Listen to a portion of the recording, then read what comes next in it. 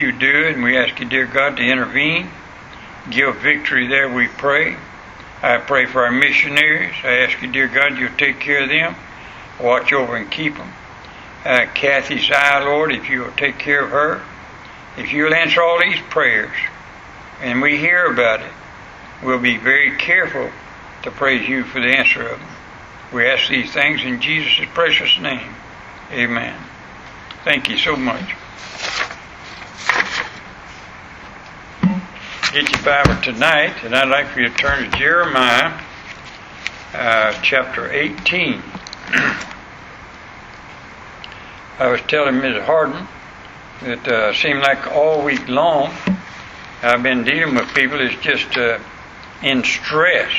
In fact, one lady called me today and she said, I just don't know if I can keep living in this mess. Everything's going on. I don't know if I can handle it anymore. And I want you just, I want to talk to you about the sin of despair. Now, in Jeremiah 18, I'd like to begin to read verse 1. The word which came to Jeremiah from the Lord, saying, Arise and go down to the potter's house, and there I will cause thee to hear my words. Then I went down to the potter's house, and behold, he wrought a work on the wheels. And the vessels that he made of clay was marred in the hands of the potter. So he made it again another vessel, as it seemeth good to the potter to make it. Then the word of the Lord came to me, saying, O house of Israel, can I do with you as this potter, saith the Lord? Behold, as the clay is in the potter's hand, so are you in my hand, O house of Israel. At what instant I shall speak concerning the nation, and concerning the kingdom, to pluck up, and to pull down, and to destroy, if that nation against whom I have pronounced turn from their evil, I will repent of the evil that I thought to do unto them. Now, that word repent simply means change his mind, all right?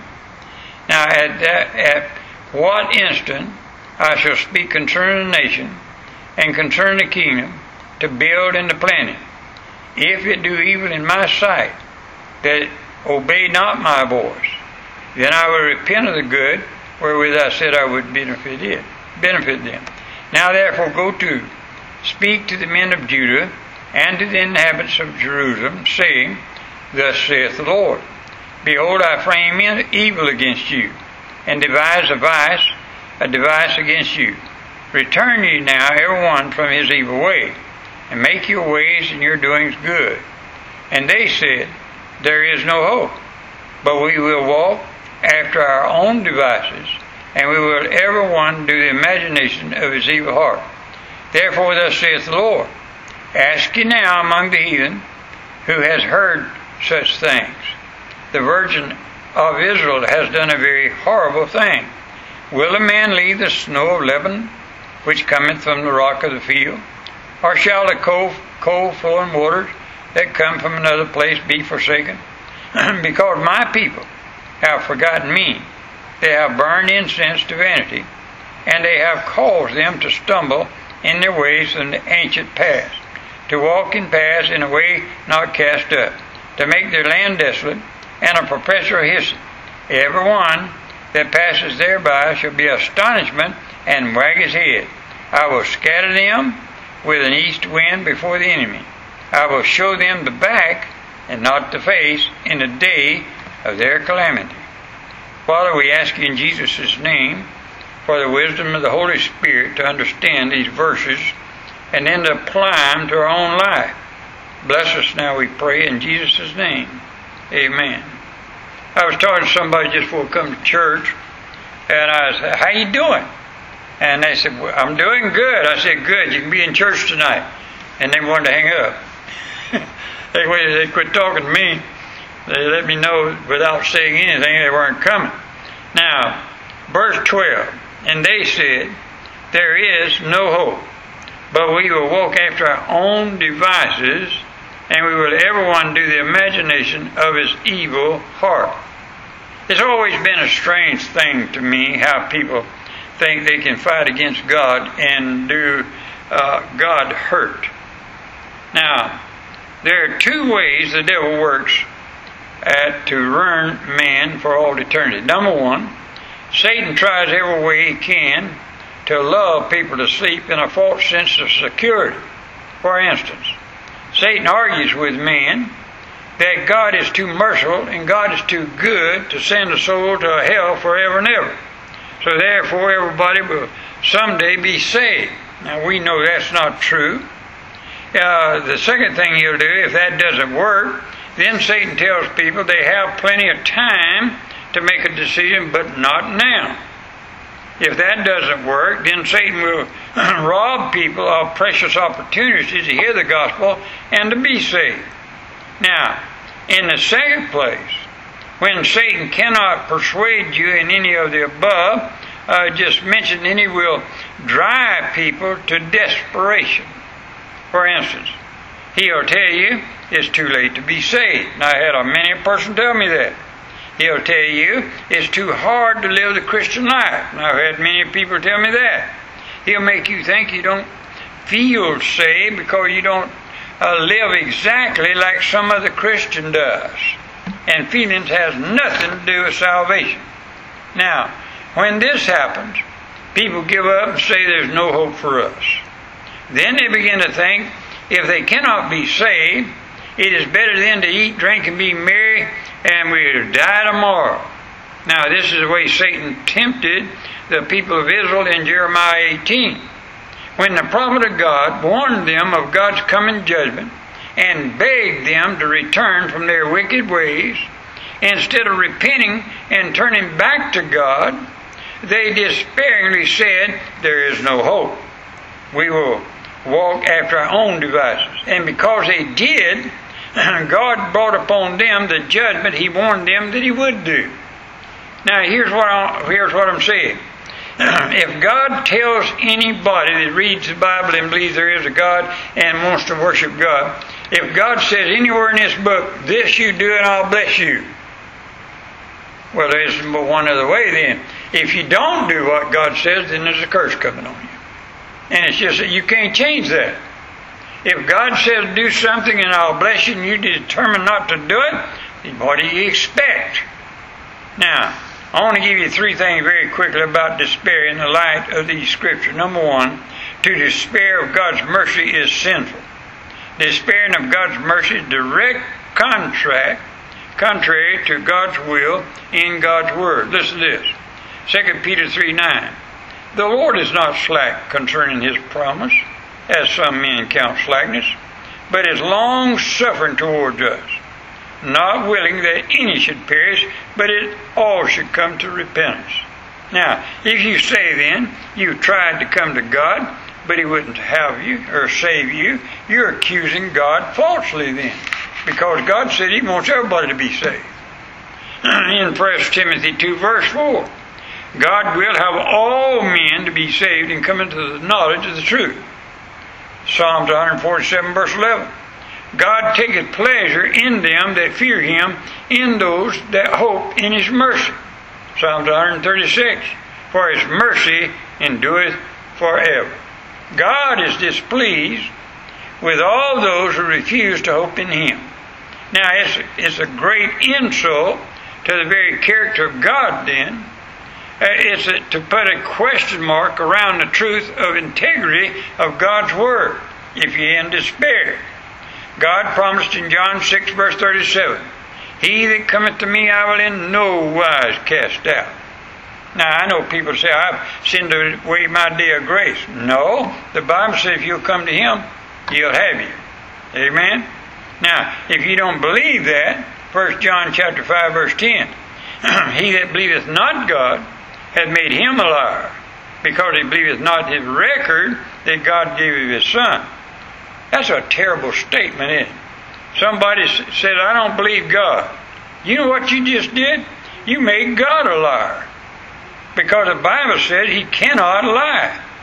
Now, we see these verses, and many of them like them, that the despair of God's grace and mercy is sinful, number one. Number two, to despair of God's mercy is dangerous. Despair is not only sinful in itself, but it leads to other sins, and that's dangerous. Because hope leads people to keep on trying. I've said this many a time. As long as I can see the light at the end of the tunnel, you've got a chance. You keep going. But when you can't see the other end of the tunnel, you lose hope. And brother, when you lose hope, then you get into despair. Despair is opposite of hope, and it will lead you further and further away from God. Despair, having no hope, is dangerous. Despair is nothing new. You go back to Genesis chapter 4, and I ain't got time to read it all tonight, but we know the story of Cain and Abel. And Cain got into sin. Instead of choosing God's way, chose his own way, and he departed from the presence of God. And he left his godly home, his godly parents, his godly friends, and his godly teachings. And he went over into the land of Nod to drive all the thoughts of God out of his mind. And as he went, the Bible says, he got into despair. And he got into the place so much he said, I can't stand under this, Lord. I can't go through this, what you put upon me. In 1 Samuel chapter 28, King Saul got in despair. He went to the witch of Endor, and he ended up falling in his own sword in suicide. Take away all hope of God's grace to save a person, and that person would give up and turn their attitude or attention to worldly lust and pursue it and try to banish God from his thoughts. That's dangerous. Despair of God's grace is dangerous. Despair of God's grace is sin. Number 3, despair of God's mercy is unreasonable. It's unreasonable because God continues to let you live. Think about that for just a minute. Can you imagine God made me? I didn't ask to be made. God made me. And I'm going to turn around and accuse the one that made me? I'm going to accuse him of not being good to me? I'm going to accuse him of not taking care of me? How do you think that that'll please God? Now, the character of God tells us it is unreasonable to despair of his mercy. When we think of God, who he is, and what he is, the Bible says in Exodus chapter 34, verse 6 and 7, he is a loving God. While the Bible declares such verses, Ezekiel 18 and verse 20, the soul that sinneth, it shall die. Romans 6:23, the wages of sin is death. The same word of God also declares, Ezekiel 33 and verse 11, as I live, saith the Lord God, I have no pleasure in the death of the wicked, but that the wicked turn from his way and live. Turn ye from your evil ways. For why would you die? In 1 John 4 verse 8 says, God is love. God's holiness, God's tender mercy shows us the unreasonableness of despairing of salvation. The plan of salvation given in the Bible shows us the unreasonable of despair. It's sad to say, but even a child of God can get into sin of despair. Elijah was such a man. He got out yonder under a juniper tree and said, Oh Lord, let me die. James chapter 5 verse 16 through 18 says Elijah was a man such as you and I, so he's no different than we are. But he got in despair. Psalms 42 verse 11, Why art thou cast down, O my soul? And why art thou disquieted within me? Hope thou in God, for I shall yet praise him, who is the health of my continuance and my God. Psalms 146 verses 5 and 6 says sin is despair, it's sinful, it's dangerous, and it's unreasonable. Now, what I want you to do is, I know the answer. I've been reading my Bible.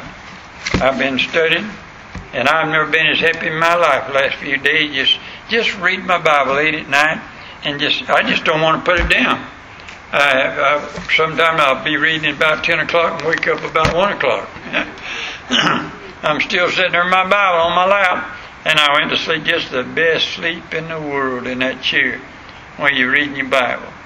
And I wake up, and I tell you what, when you read your Bible as you go to sleep, guess what you think of? When you get up first thing in the morning, you'll think about the Lord. And what a blessed thought. I don't want to go through a day without the Lord. And I don't want to go through a day without thinking about Him. And so I read His Bible, and I found something. The answer to despair, the answer to getting to the place that you just give up. I can't handle this mess no more. Read your Bible. Pray. Realize who you are. Did you know you're a child of God if you're saved? What a statement. I'm a child of God. Don't you think that your Heavenly Father can take care of you? I know He can. Not only can He, but He will. He promised so, amen? So it's a sin to despair, and I don't want to be caught in sin. Lord, forgive me and keep me going. Pray with me, please.